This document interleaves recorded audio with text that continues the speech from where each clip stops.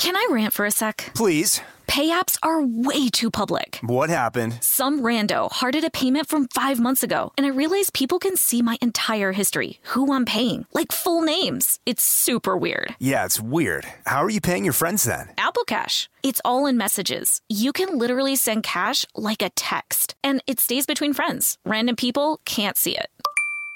Did you just pay me $1 on Apple Cash? Shh. Services are provided by Green Dot Bank. Member FDIC. Terms apply.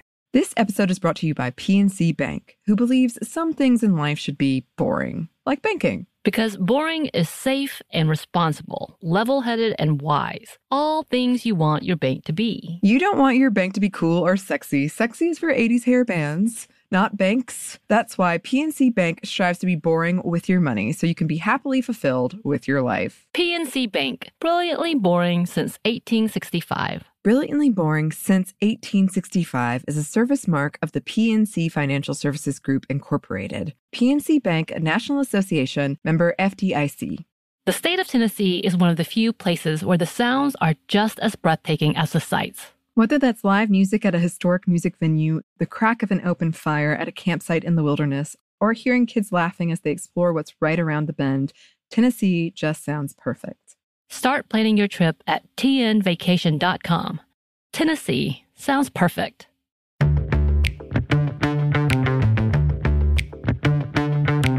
Hey, this is Bridget. And this is Annie. And you're listening to Stuff Mom Never Told You.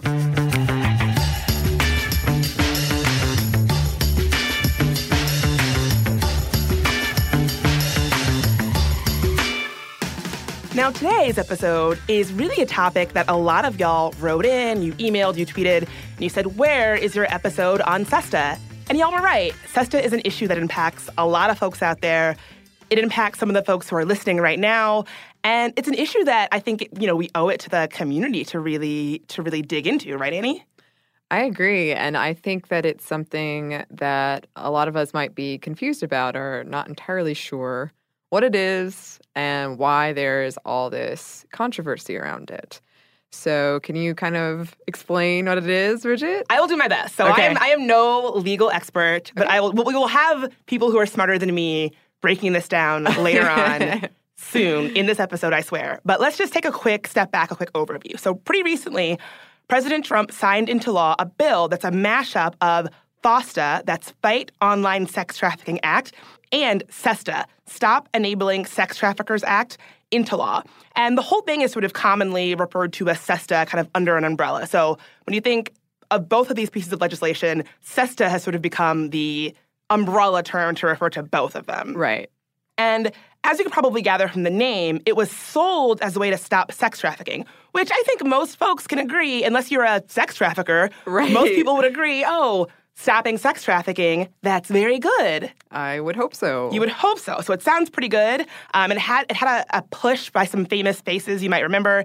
Amy Schumer and Seth Meyers both did PSAs in support of it. But then you might ask, why do you have organizations like the ACLU and the Electronic Freedom Foundation and sex worker organizations themselves coming out against it? Yeah. I would ask that question, and we did ask that question. Before we get into SESTA, let's do a brief overview, very, very, very brief, of sex work and sex trafficking. Sex trafficking is the fastest growing criminal industry, and it generates an estimated $99 billion a year. On a global scale, sex workers have anywhere from a 45 to 75% probability of experiencing sexual violence. Amnesty International lists the human rights abuses that sex workers are at risk of, ranging from violence, arbitrary arrest and detention, forced eviction, exclusion from health services, or lack of legal redress. So I'm actually glad that you framed it in that way, because online, a lot of times I've seen these two issues sort of become conflated. And so something I've seen a lot of folks involved in the sex work industry say is that, a lot of them say, listen, trafficking is awful. We also want to stop trafficking. Yes. But do not conflate people who are being trafficked, people who are being exploited, people who are being, against their will, forced into something they don't want to do, with adults who are engaging in sex work. And so I think the way that you frame that, I think, is really important, because a lot of folks seem to sort of be talking about them as if they are one and the same. And sex workers have been pretty clear that that's not always the case. Right. It makes it sound as if there's one narrative and that there is no consensual adult exchange of money. It's just people miserable being trafficked. There's nothing else. And to get to the heart of what SESTA does is it's pretty much making websites liable for user-generated content on their sites. So any mention of an exchange of sex for money, and the website would be on the hook for it. And even though it'll be many months before it goes into effect, several sites and platforms are preemptively shutting anything that remotely could fall under SESTA down, like Craigslist, some sex trade forums, even some dating sites. And Google is already taking steps to police sex language by enforcing terms of service. And this enforcement got some folks blocked out of their own Google Docs for abusive language. So it's also touching on, like, internet censorship. And, I mean, the internet is what it is today because the platforms that provide us this space to say things are not legally liable for what we're saying. And a big player in this whole thing is Backpage, which is a website that hosts advertisements, some of which are sexual. And days before Trump signed the bill, federal authorities, including the FBI, seized Backpage.com. So clearly they didn't need SESTA for this to take this action. And to unpack this whole Backpage situation a bit, they've been on the radar since a 2016 California Department of Justice report asserted of the $135 million the site made from ads, 90% came from adult ads. After this, a Senate subcommittee started investigating Backpage, looking for any link to the sex trafficking of children.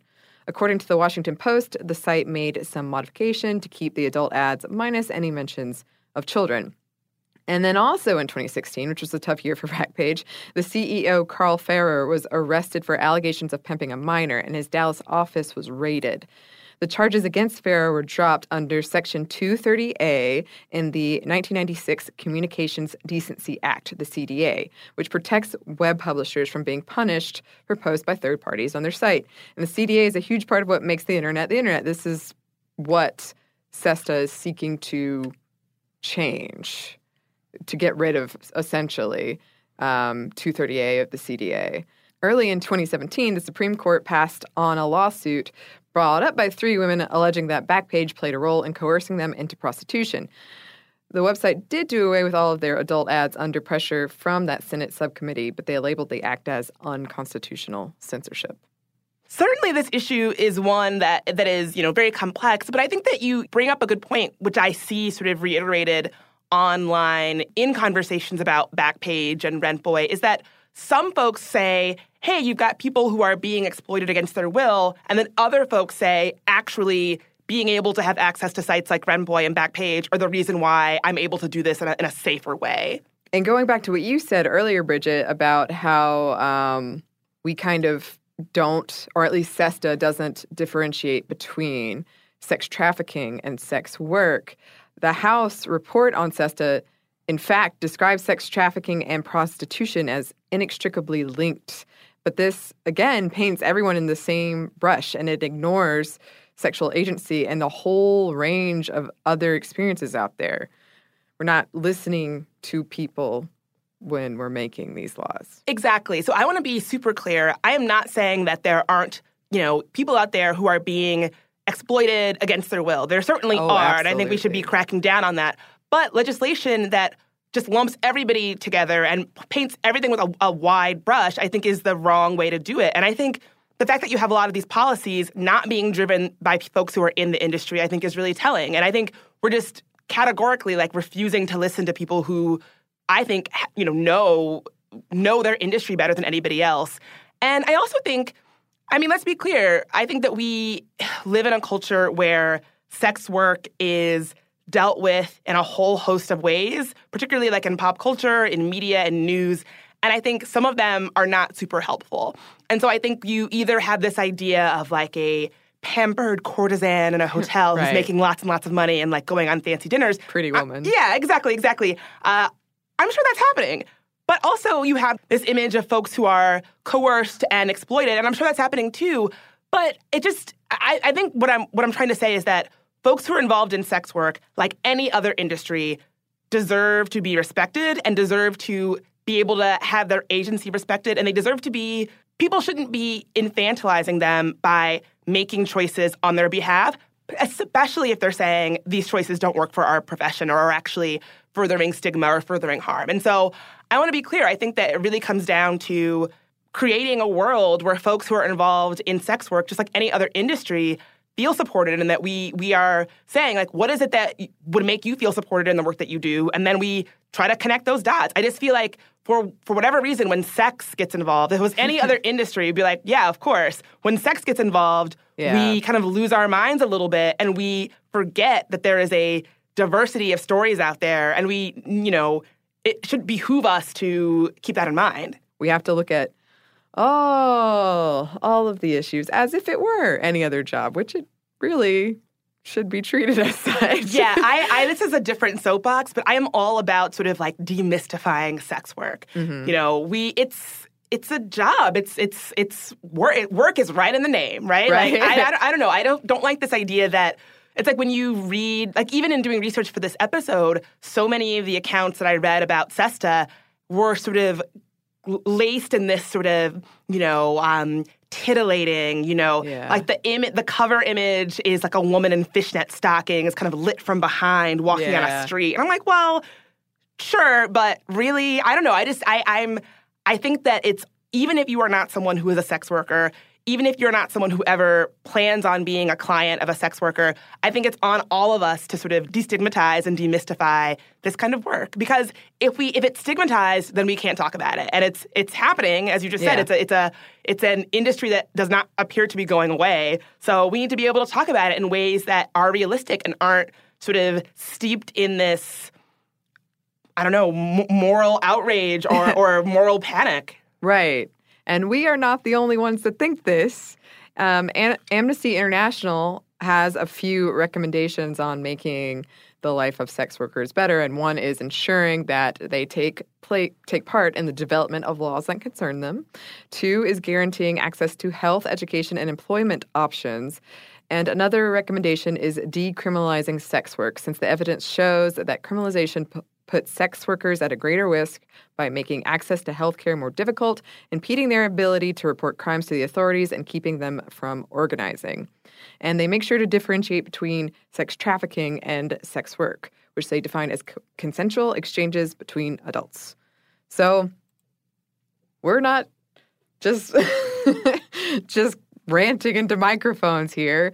This is something that we have to be able to discuss seriously, and we also have to look at the systemic causes. If we really want to address sex trafficking, then we need to look at why it's happening and why, as we said at the beginning, it is a very lucrative illegal business.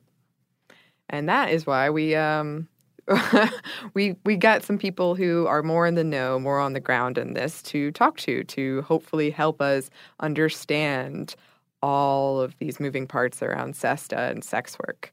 Exactly. I couldn't be more thrilled to have folks who have been in this space and working in this space for a while join us for today's conversation. So after this quick break, you're going to be hearing from Kate Diodadmo. We'll be right back. Can I rant for a sec? Please. Pay apps are way too public. What happened? Some rando hearted a payment from 5 months ago, and I realized people can see my entire history, who I'm paying, like full names. It's super weird. Yeah, it's weird. How are you paying your friends then? Apple Cash. It's all in messages. You can literally send cash like a text, and it stays between friends. Random people can't see it. Did you just pay me $1 on Apple Cash? Shh. Services are provided by Green Dot Bank, member FDIC. Terms apply. Snag a Job is where America goes to hire, with the deepest talent pool in hourly hiring. With access to over 6 million active hourly workers, Snag a Job is the all-in-one solution for hiring high-quality employees who can cover all your needs. On demand, temp to hire, part-time or full-time. You name the position. Warehouse worker, retail associate, grocery store clerk, fitness trainer, baker, stylist, bellhop, podcast producer. Yeah, Snag a Job's got a worker for that. With our easy-to-use platform, you're able to seamlessly post and fill available positions quickly with a dedicated customer support team to provide all the help you need along the way. Kind of nice knowing you have a talent pool like that in your own backyard, right? Snagajob is the partner you need to keep your business running smoothly. So visit snagajob.com or text snag to 242424 to talk to an expert. Snagajob.com, where America goes to hire.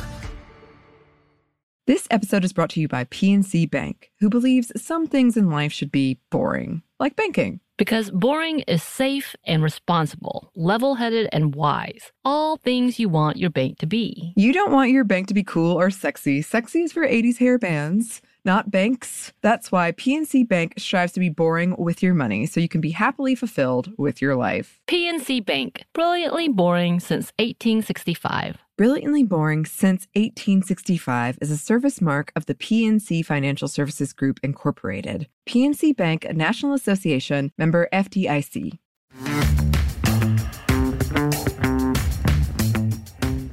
And we're back, and we are so thrilled to be joined in studio today by Kate D'Adamo.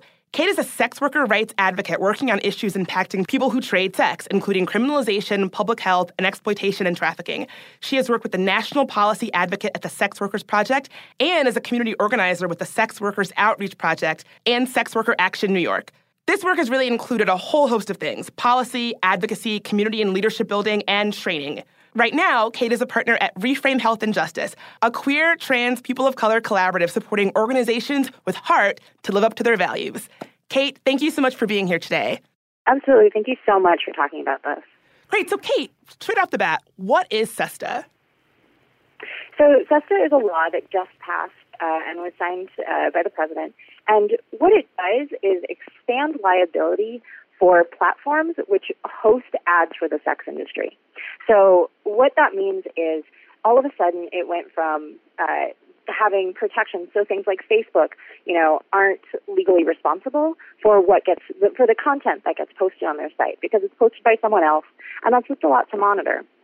So what SESTA did was actually create this liability that not only the federal government, but every single state attorneys general can now file a civil suit if they think that a website is that information and it's connected to sex trafficking, and they think that they're not doing enough. Unfortunately, that law also did not define what enough meant.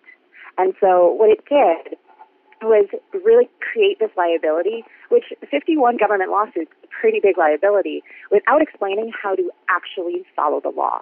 The other thing that it did was create a brand new federal crime, which said that people who either manage or own third-party platforms which facilitate or promote prostitution, not trafficking, but prostitution, now are exposed to a federal crime punishable by up to 25 years in prison. And while that does sound really narrow, that includes things like community-based organizations that run listservs, which provide harm reduction information, websites that can bring people together to share that information.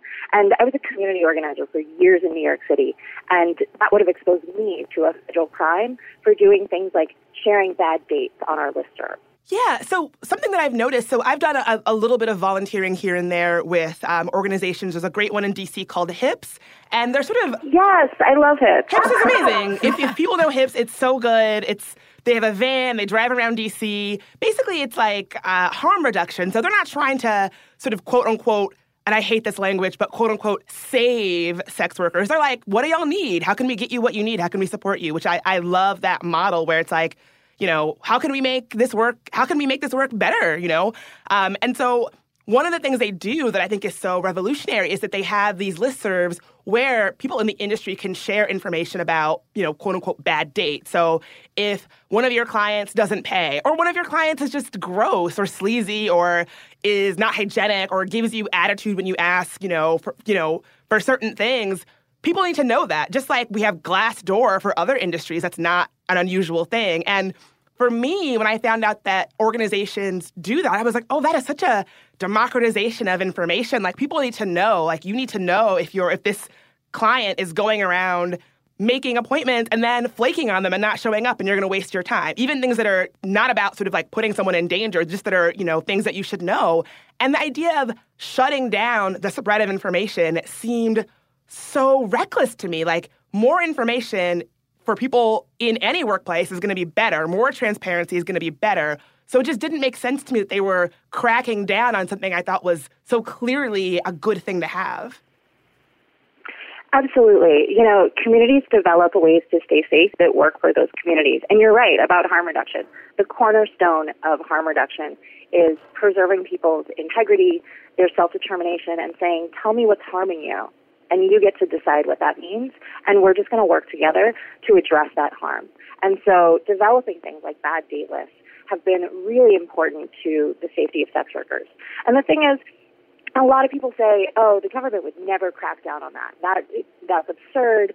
And the thing is, it's not necessarily even about that. What this law did was create liability for platforms hosting it.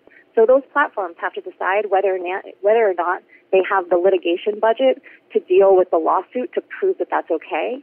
And when you look at the closures of sites like Backpage or like Rentboy, and you look at what the government is using to prove that they knew that prostitution was happening on their site, they go to things like Know Your Rights information, which is cited in the Rentboy case. They go to things like interpersonal communications, where people from Backpage were saying, we helped make the sex industry safer. And so when you look at that as a company trying to decide whether or not you want to go bankrupt and possibly go to jail for 25 years in order to maintain this information, that's really not a fair decision. And so while these lists themselves, maybe they're not going to arrest the person distributing it, though that's happened too. It's asking that company to take on liability for holding that, and they have to make that decision of whether or not they want to compromise their entire website and company to do that. Right, and I was reading that bigger companies like Google can afford to pay for a lawyer when any kind of lawsuit comes in based on this. But smaller companies are like preemptively taking action to take anything down that could be interpreted under this law, that they could come under fire from some potential lawsuit. So it even gets rid of, like, it touches on internet censorship and monopolies, kind of. So how do websites, could you go into more detail, like websites like Backpage and Craigslist, how they helped make things less dangerous for sex workers? Sure. And, internet platforms really provided people the ability to have more control over the way that they worked, have more control over the negotiations with clients, not necessarily having to work in public spaces. And so having access to the internet and online advertising really changed the game in terms of folks that were trading sex. And there's a study that's still being peer-reviewed, but that looked at the opening of the Craigslist erotic services section years and years and years ago and found that it correlated with a 17% drop in female homicide rates. Not homicide rates for people that trade sex, female homicide rates. And when you talk to the authors, they said, there's a range of reasons why this could be, but ultimately it's because sex workers made up that high a percentage of female homicides, and having access to safety and harm reduction made that much of a difference. And so working online means that you get to screen clients in a whole new way. When you're on the street, you're probably looking out of the side of your eye to see if, law enforcement is around, to see who else is around when you're in a somewhat vulnerable conversation, and you end up rushing those conversations a lot more. Then you end up going to a more isolated location to actually engage with that client. And so when you're working online, you can not only have longer conversations to negotiate for things like boundaries or condom use, or to just check if they're safe and see how they talk about, what they want, and have a real gut check that you don't have when you're in a compromised public area. And so then you get to make a lot more decisions about that physical interaction and where that interaction happens. So you get to have more control over where that is. Then on top of that, you do get access to things like bad date lists, where you can take their information and run it through this list. You can check in with other people to say, hey, have you seen any other providers recently? And check in with those providers who maybe it's not a question of safety, but maybe it's a question of, hey, this person likes to push boundaries. Be prepared for that. So those kind of interactions that you really lose when you take away online spaces. Yeah, so it seems like taking away those spaces just makes this work more dangerous. And it seems like it's almost one of those things where it's called a sex trafficking bill, but it doesn't sound like it's actually helping to crack down on trafficking. It's just making people who are engaged in sex work, their work that much more dangerous. Exactly. It's not really addressing trafficking. It's just making trafficking in the sex industry and the sex industry more generally go further and further underground. So that means it's more isolated. And it means that people who are engaged in sex are much more vulnerable. And that includes to things like trafficking and exploitation. We know what the root causes of trafficking are, which is exploitation of someone through forced fraud or coercion. And it happens in every single industry across the board. So when we talk about trafficking, we have to remember that trafficking in the sex trade is actually not different. It's just treated differently. And the things that increase trafficking, the root causes of trafficking, are vulnerability and marginalization. And what this bill did was not address trafficking. It increased marginalization and it increased the vulnerability that creates exploitation.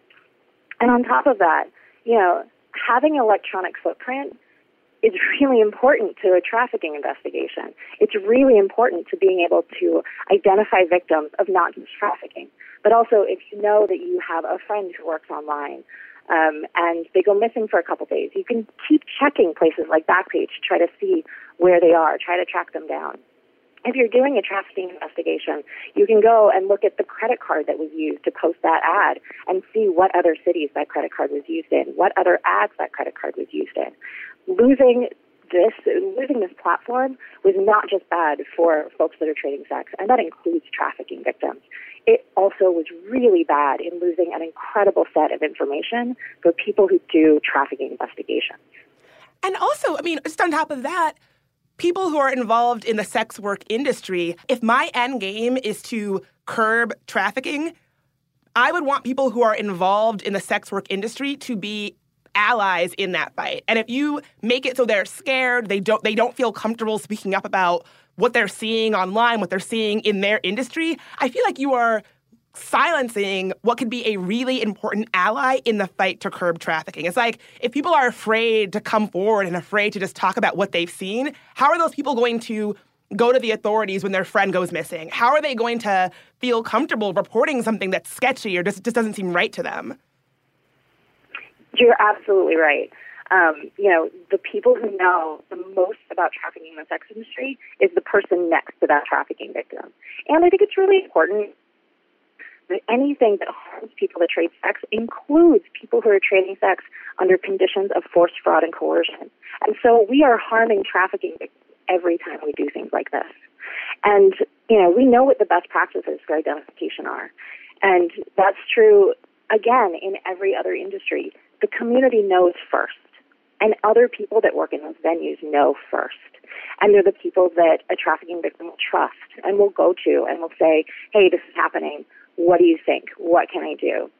When I worked with the Sex Workers Project, is a direct service organization that serves people who trade sex across the spectrum of experience.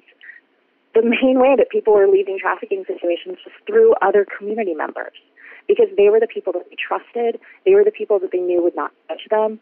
And knowing that you're in a trafficking situation, knowing that you're in an exploitative situation is already difficult when we've so normalized the exploitation of people in poverty and marginalized folks. And so being able to go to the police and say, no, I am breaking the law by engaging in prostitution, but let me explain this nebulous crime that I don't totally understand whether or not it fits the legal definition. And I don't know if you know if it fits the legal definition. Trusting that is a very, very difficult ask. And so, whether we're talking about the agriculture industry, domestic work, the best way to address trafficking is to lift the floor, to address the marginalization, which includes criminalization, which includes isolation, that make people vulnerable and exploitable. Because trafficking doesn't target individuals, it targets vulnerability, and it targets what can be exploited, and that includes poverty, that includes homelessness, that includes knowing that you are gender nonconforming and you don't really have access to resources in your location. It includes knowing that you've been picked up for prostitution before and now you have a record that's going to be that much harder to get a job. And so if we seriously care about addressing trafficking, even if you don't care about sex worker rights, if you care about trafficking, then you care about addressing the vulnerabilities that make people exposed to trafficking. And this bill just increased all of them. So we've established that SESTA is not actually that effective at curbing trafficking. But what would be effective? The best way to address trafficking is to address root causes first and foremost. You know, no matter how good a service is or how victim-centered an investigation is, they're never going to be as good as if the person was never trafficked in the first. What we really need to do is, you know, address the incredible economic justice needs in this country. You know, poverty is a serious problem. Not having access to a living wage job is a serious problem. And then not having access to adequate resources after that means that people are easily exploited and easily victimized. Another part of that is criminalization. If you're afraid of going to police because you don't know how that interaction is going to go, then you're never going to go to report a crime. I think after that, we need to talk about, you know, the way that the criminal legal system plays out in people's lives, and especially for criminalized and police populations. You know, it really undermines the ability for people to seek justice if they do want to go through that system. And so we really need to train people to undermine this idea of who is a victim and who is a criminal and what that means. And I think finally, you know, even for folks that are identified as trafficking victims that go through the system, that get access to all sorts of resources, you know, it breaks service providers' hearts. And I have this conversation regularly when they said, we had this client, we did everything we could, and now they're raising 3 kids on a minimum wage job still. Have I done enough? I did what I was supposed to do, and I still feel like I'm not serving them well enough. And so, you know, beyond all of it, if you want to address trafficking, address poverty. And in the meantime, basic services for victims of trafficking are really paltry. So let's say I'm a listener and I say, this is awful, I want to get involved. What can I do? I think, you know, the most important thing is for people to really look at the spaces that they're in. Are those spaces, if you're on a college campus, if you work in healthcare, you know, are those spaces welcoming and accepting and friendly towards sex workers? If you work at a nonprofit, is that nonprofit one that stands up for the rights of people who trade sex, the rights of people who are involved in street-based economies overall? And especially, you know, for this podcast and these listeners in general, and I love your podcast and I love the things that you speak to, we really need to hold our feminism accountable.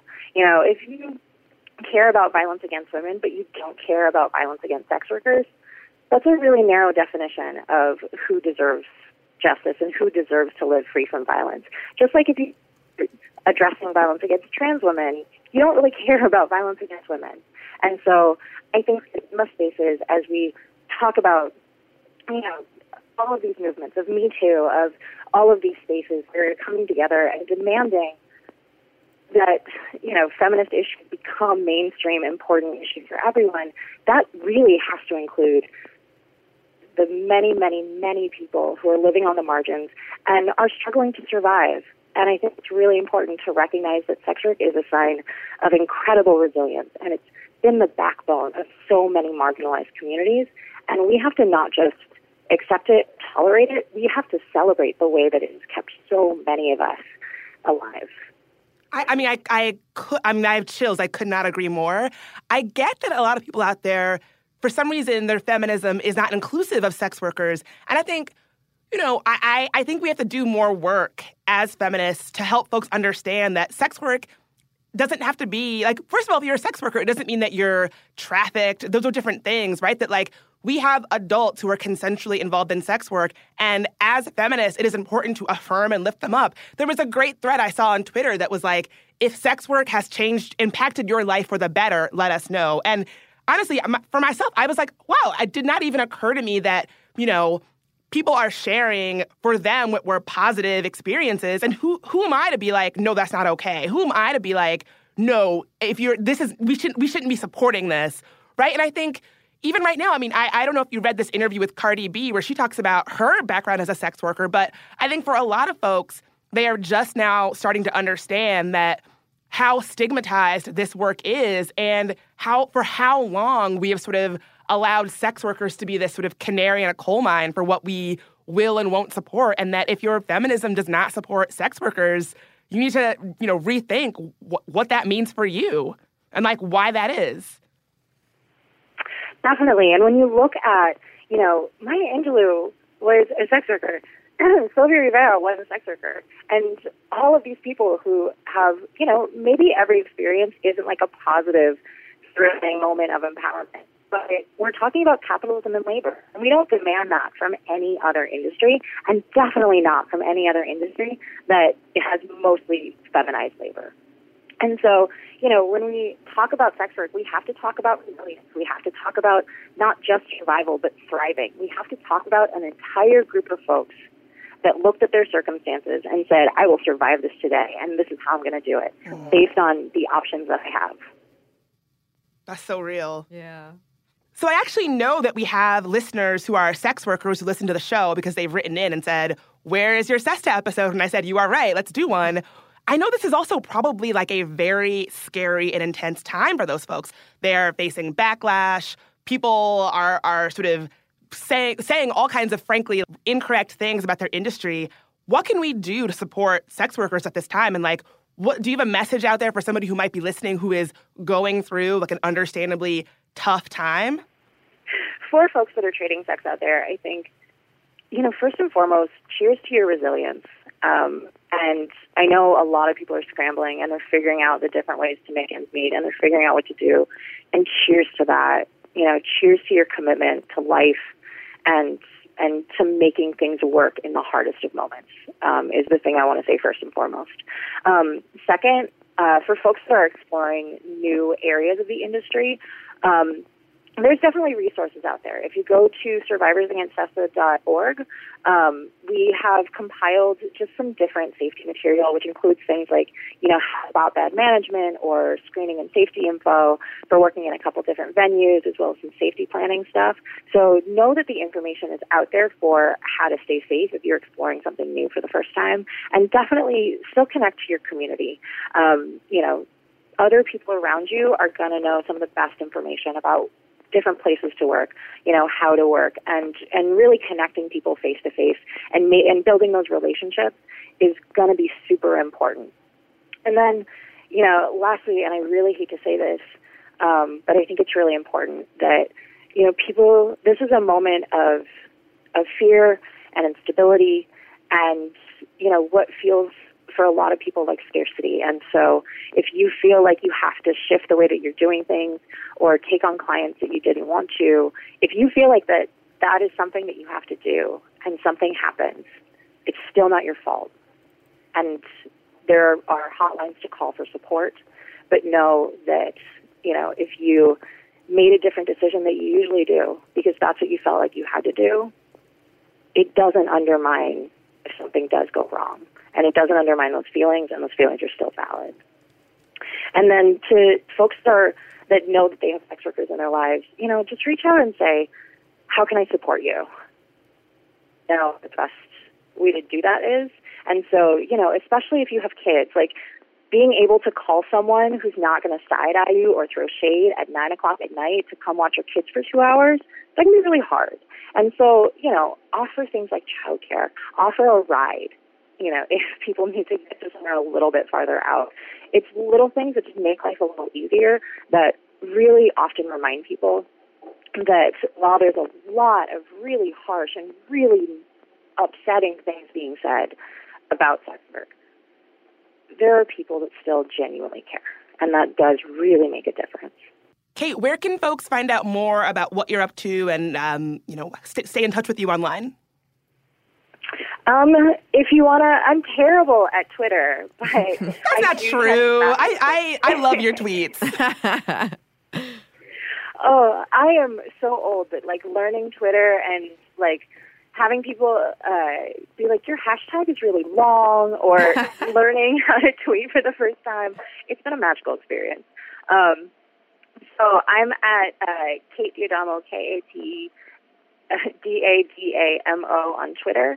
Also, the website Survivors Against SESTA has a lot of different information on it. And, I do my best to get back to the folks that reach out to me. And I'll do my best to be timely, but we really try. This is a really important and really amazing, really beautiful community. So I'm always excited to find out more people who are in my community. Thanks so much, Kate. I really, really appreciate you being here with us today. Thank you. Speaking of people in the community, we have another interview with someone from the community. But first, one more quick break for a word from our sponsor.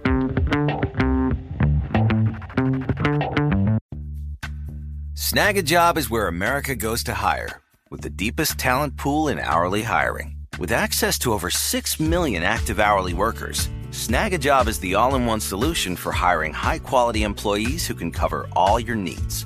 On demand, temp to hire, part-time or full-time. You name the position.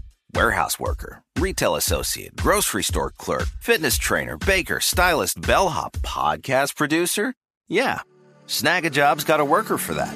With our easy-to-use platform, you're able to seamlessly post and fill available positions quickly with a dedicated customer support team to provide all the help you need along the way. Kind of nice knowing you have a talent pool like that in your own backyard, right? Snag-a-Job is the partner you need to keep your business running smoothly. So visit snagajob.com or text snag to 242424 to talk to an expert. Snagajob.com, where America goes to hire.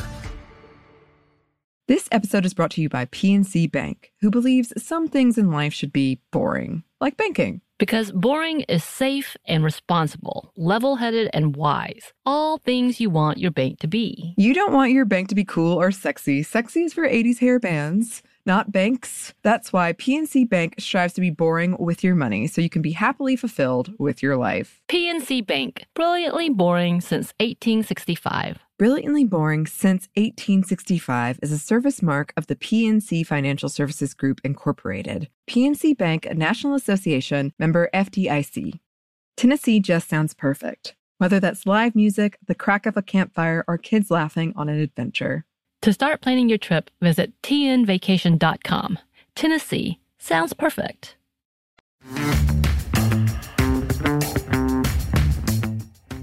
And we're back. Thank you, sponsor. So we're going to be talking to Erica Kane. Erica is a 31-year-old Chicagoland creative, a dance teacher, and a sex worker who relies predominantly on her job as a sex worker to support herself and help support her household. She has experience in exotic dance, full-service sex work, adult film, and camera modeling. She's an advocate for sex workers' rights. She's an activist with a strong focus on Black sex workers and working conditions, experience, and we're very happy to have her with us today. So, right out the gate, you do a lot. What is it like being you? Exhausting and full of very interesting conversations, that's for sure. So today we have been talking about SESTA. Has SESTA already impacted your work or the work of other folks in the industry? And if so, how? I'd say for me and for other sex workers that I'm seeing, whether I know them or not, just period, like online, a lot of changing of emails or switching, who's hosting your website. A lot of folks who are indie performers, for instance, like who do adult content and who work in pornography, for instance, their websites here in the U.S. are being affected, so a lot of them have to seek hosting sites that are outside of the U.S., which, of course, is like more money, more labor. I'm seeing a lot of sites getting shut down or certain areas of sites being shut down. Or as far as cam workers are concerned, a lot of payment apps like Paxum or Payoneer. And this is for maybe like websites that are U.S. based, but they have models that aren't here. This is how they get their payment through direct deposit. So the only other option outside of this would be waiting for a check for an extended period of time or not being able to work with the website, period. So making arrangements around that. And then as far as like escort agencies, people who answer personal ads on Craigslist or Arrows, being able to have conversations with other sex workers about your work or possible danger, or just making sure you're checking in and the other made it safely is being affected. And you're seeing a lot of panic, too, which is understandably so. Outside of that, anyone who would want to do indie work, for instance, like if you're associated with a CAM site or, you work under a particular company, it's a little bit harder now to break apart from that. So this is more people who are getting a certain percentage of their earnings taken away from them, who would like to get outside of that. That's certainly being affected, being discouraged from being able to break away from companies and do your own independent work. And you've already seen before SESTA and FOSTA that in certain areas of the United States, and this is in other areas, period, that they have certain laws in place where before this, sex workers aren't able to work together. Carrying a certain amount of condoms on you is suspicious, or being dressed a certain way in certain areas of a particular city could earn you a spot in jail or prison, even if you're not a sex worker. And that's where this is really important for people who aren't even associated with sex work. This is going to affect people who, who are on dating sites even.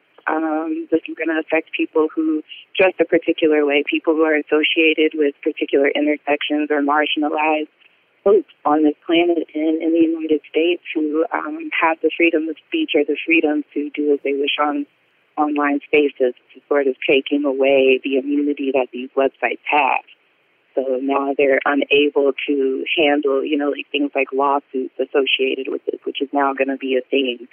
So you're seeing websites that are even acting ahead of time and getting rid of certain things, that are replacing certain parts of their websites that make it really user-friendly or make it possible for sex workers to even utilize or promote their work or market themselves.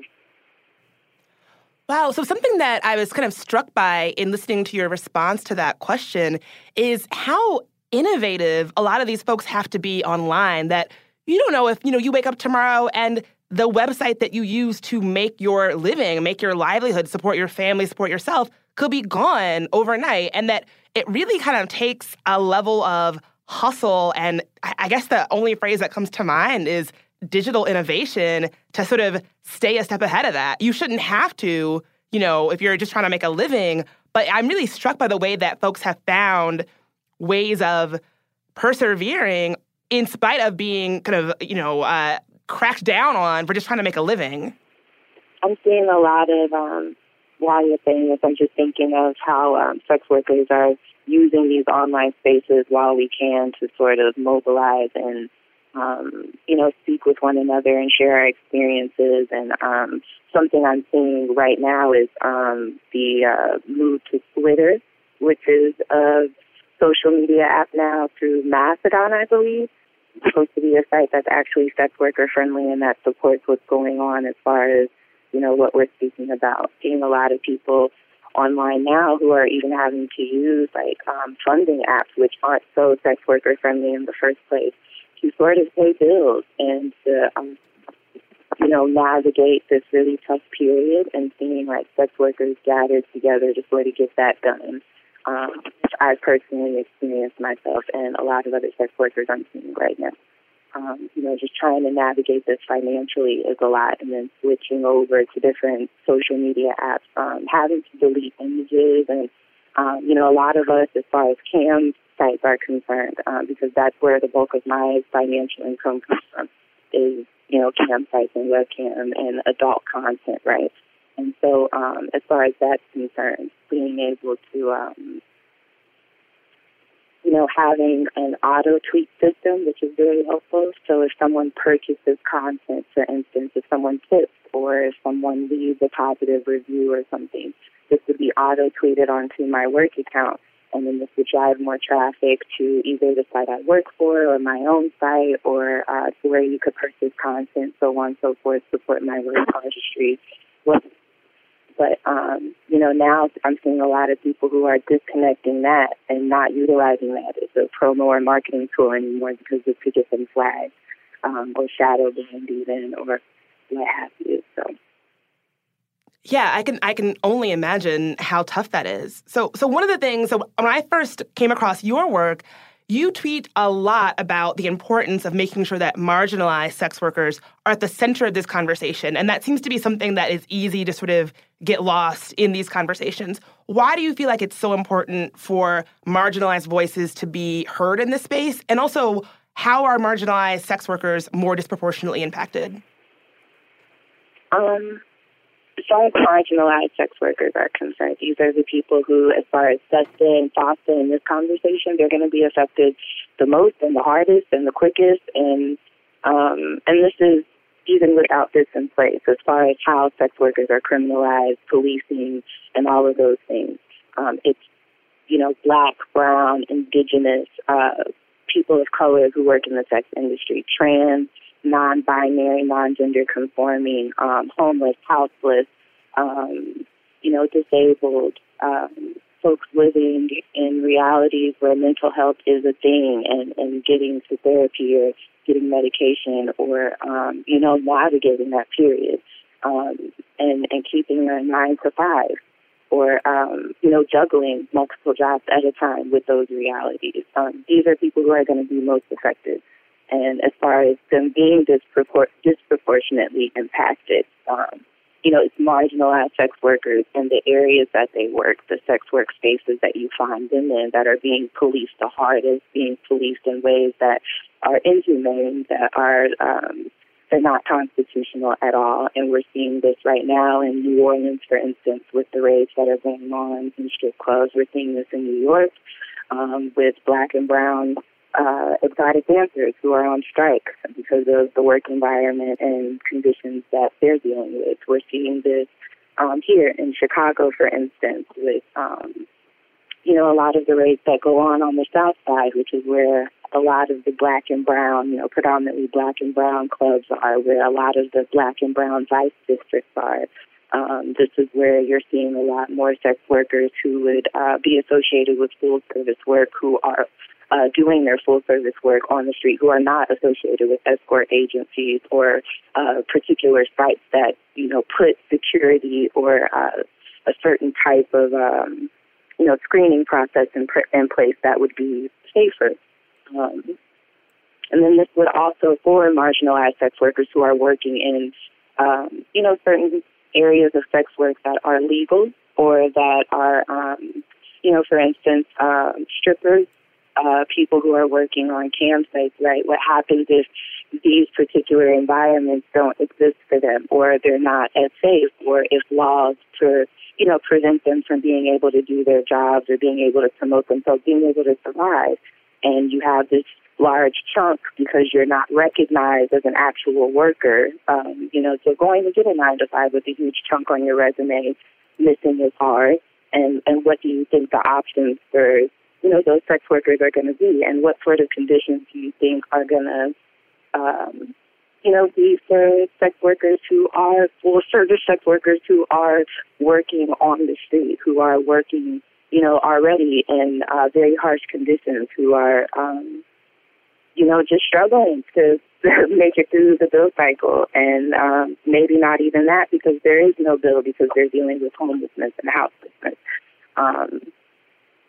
It's understandably so that, marginalized sex workers very much so are distrustful of, anyone who would work in, in sort of like law enforcement, particularly cops, because a lot of the harm that is inflicted on sex workers, particularly the more marginalized sex workers, they're dealing with cops who are inflicting harm on them.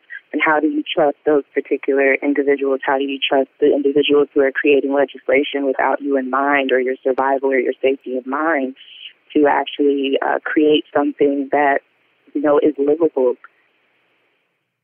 Yeah, And working off that point, it seems like one of the biggest issues with bad legislation like SESTA is that they aren't including people in the industry when they put together policies that will impact that industry. If you were shaping education policy, for example, you'd want some folks with an education background on the team, I would hope.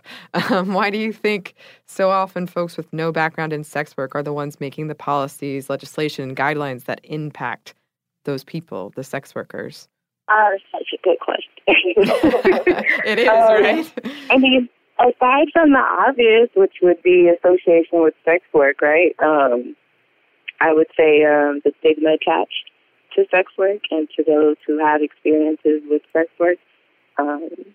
You go from sex workers being viewed as this morally corrupt group, right, who are less than human, and then that goes from that to the view of sex workers as less deserving of certain basic human rights and being handled in, certain ways that we would with anyone else outside of that industry. It goes from that to, viewing sex workers as less deserving of basic human rights. And then if that's the case and we don't view them as human in the first place, then how do you view them as capable of being able to add to the conversation, of being bringing something productive to the table, of being able to speak for themselves, even being able to, have conversations around this and actually provide insight about what they're experiencing, what's going on, what they know to be the case.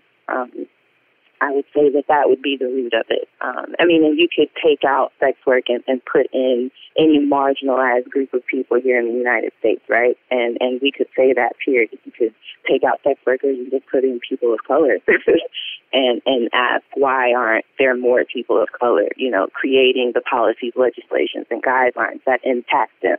And we could talk about, the history of this country and anti-Blackness or racism, white supremacy and, ideas that circulate around, the sort of country that was built upon the labor of marginalized beings that's never seen them as human beings in the first place. How do you then view those beings as being able to add to a conversation that, is centered around their survival, their well-being, and their basic human rights? That's so true. So something that you mentioned in your answer that I kind of can't help but think about is you mentioned stigma. So obviously a big part of the fight is destigmatizing sex work so that people don't feel that if you're involved in the sex work industry that you're not deserving of basic humanity, right? So my question is, let's say that I'm not a sex worker and I'm not a client. What role can I play in destigmatizing sex work? Just anybody who is not involved in the industry. What we're doing now is very important.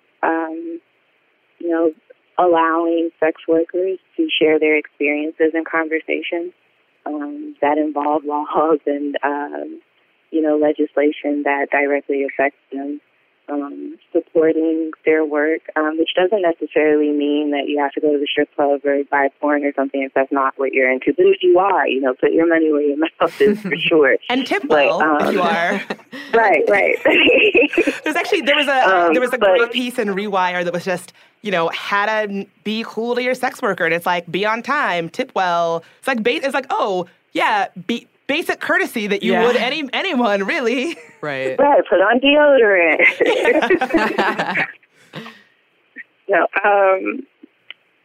You could, I know, for instance, I see a lot of sex workers, especially on online spaces like Twitter, Facebook, Tumblr, Instagram, in all lanes of sex work too, who are, they're also writers. And they're bloggers and they're artists. They paint and they sing and, they do all of these other amazing things. They, do panel discussions and they talk about, the history of queer representation in porn and, all of these amazing things. And it's always cool to, do small things like retweet their work, like it, also pay attention to what they're saying in these conversations.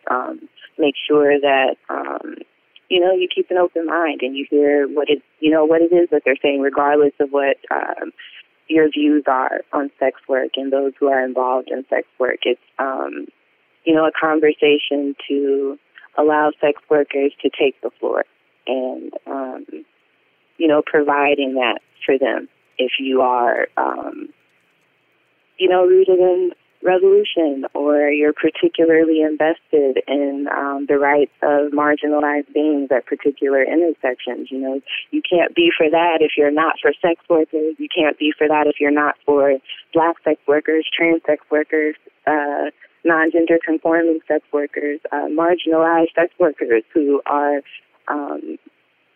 putting their art out there, their thoughts, who are very much so interested in socio-political issues and are very much so able to have those conversations. So I would also say if you're having conversations with those who are not involved in sex work or who don't really understand what's going on right now with SESTA or what just happened with FOSTA as well, then maybe having conversations with them about it or when it comes up, kind of taking a stand if something is being said that is a misconception that you know not to be true, or, directing them to someone's work that would allow them to expand their understanding.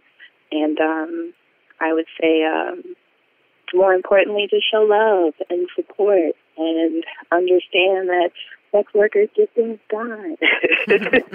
And they could really use people who would show up to their protests, their rallies, the work that they're doing to make sure that it's understood that they want basic human rights, that they too want to work in, conditions and environments that are healthy and that are supportive and conducive to what they're trying to do and that don't strip away what was supposed to be given to them in the Constitution.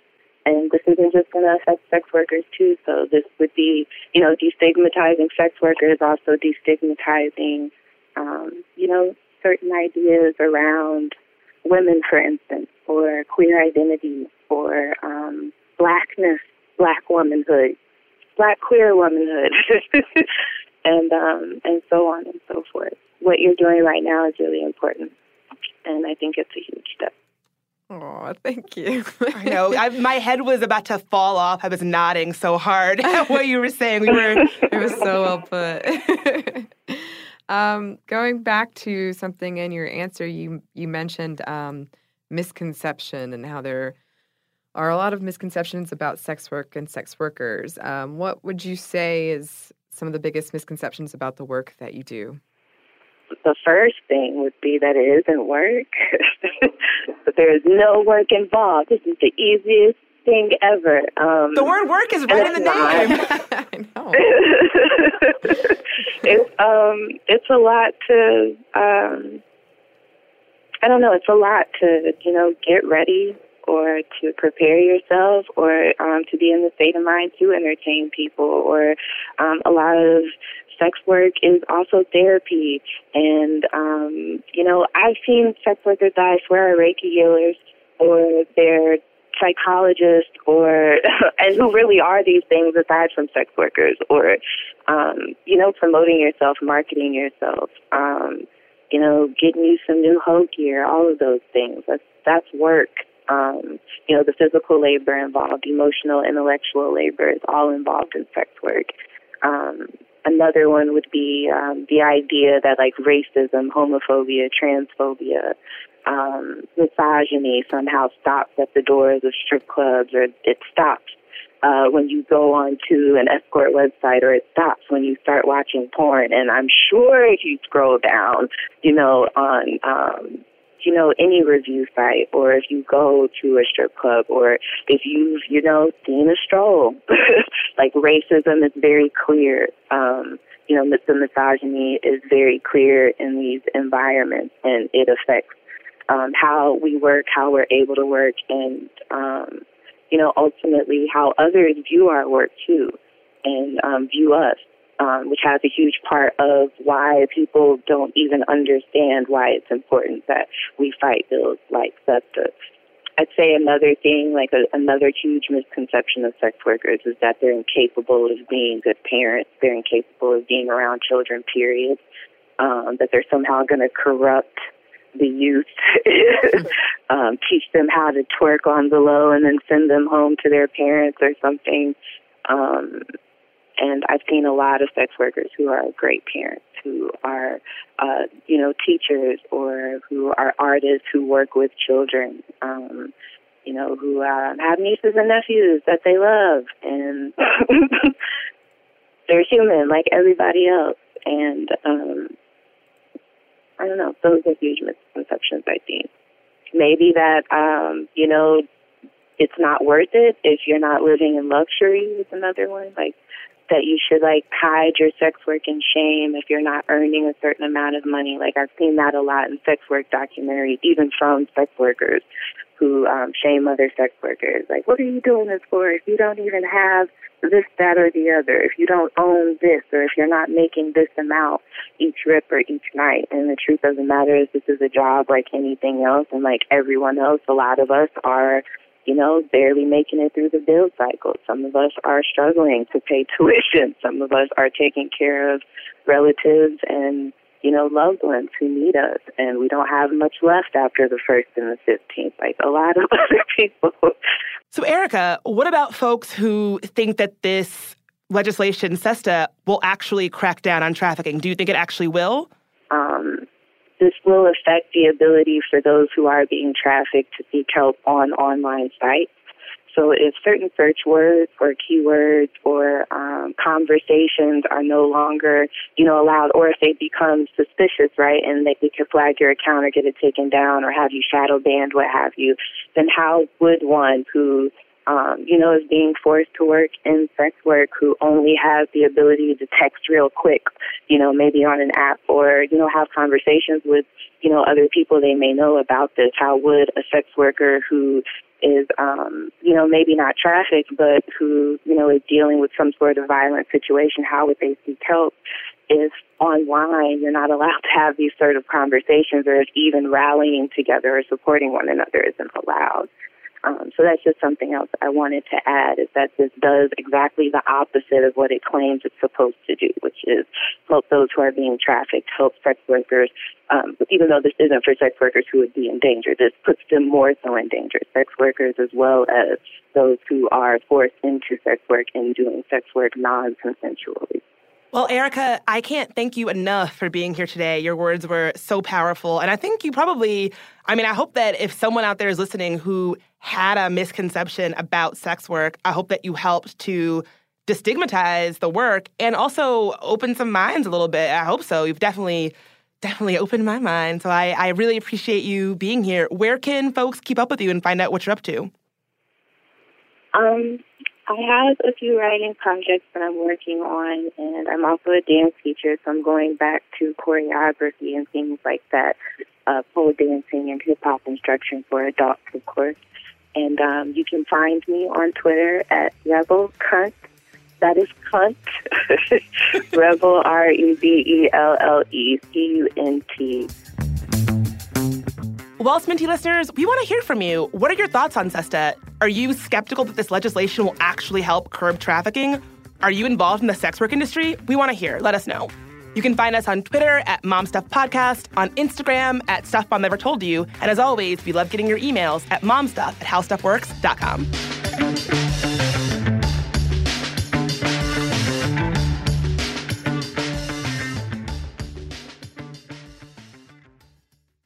This episode is brought to you by PNC Bank, who believes some things in life should be boring, like banking. Because boring is safe and responsible, level-headed and wise. All things you want your bank to be. You don't want your bank to be cool or sexy. Sexy is for 80s hair bands, not banks. That's why PNC Bank strives to be boring with your money so you can be happily fulfilled with your life. PNC Bank, brilliantly boring since 1865. Brilliantly Boring Since 1865 is a service mark of the PNC Financial Services Group, Incorporated. PNC Bank, a National Association, member FDIC.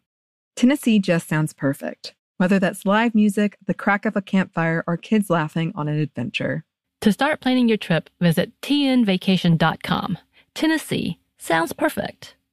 This episode is brought to you by Pedigree. If you've been looking for love at first sight, it is closer than you think. It can be found at your local shelter. So this June 7th to 9th, join the Pedigree Adoption Drive, and the Pedigree brand will reimburse your dog adoption fees nationwide. Pedigree knows that bringing a dog into your home not only opens their heart, it can open yours too. Visit pedigree.com/adoption-drive to learn more about the adoption drive and to see full terms and conditions.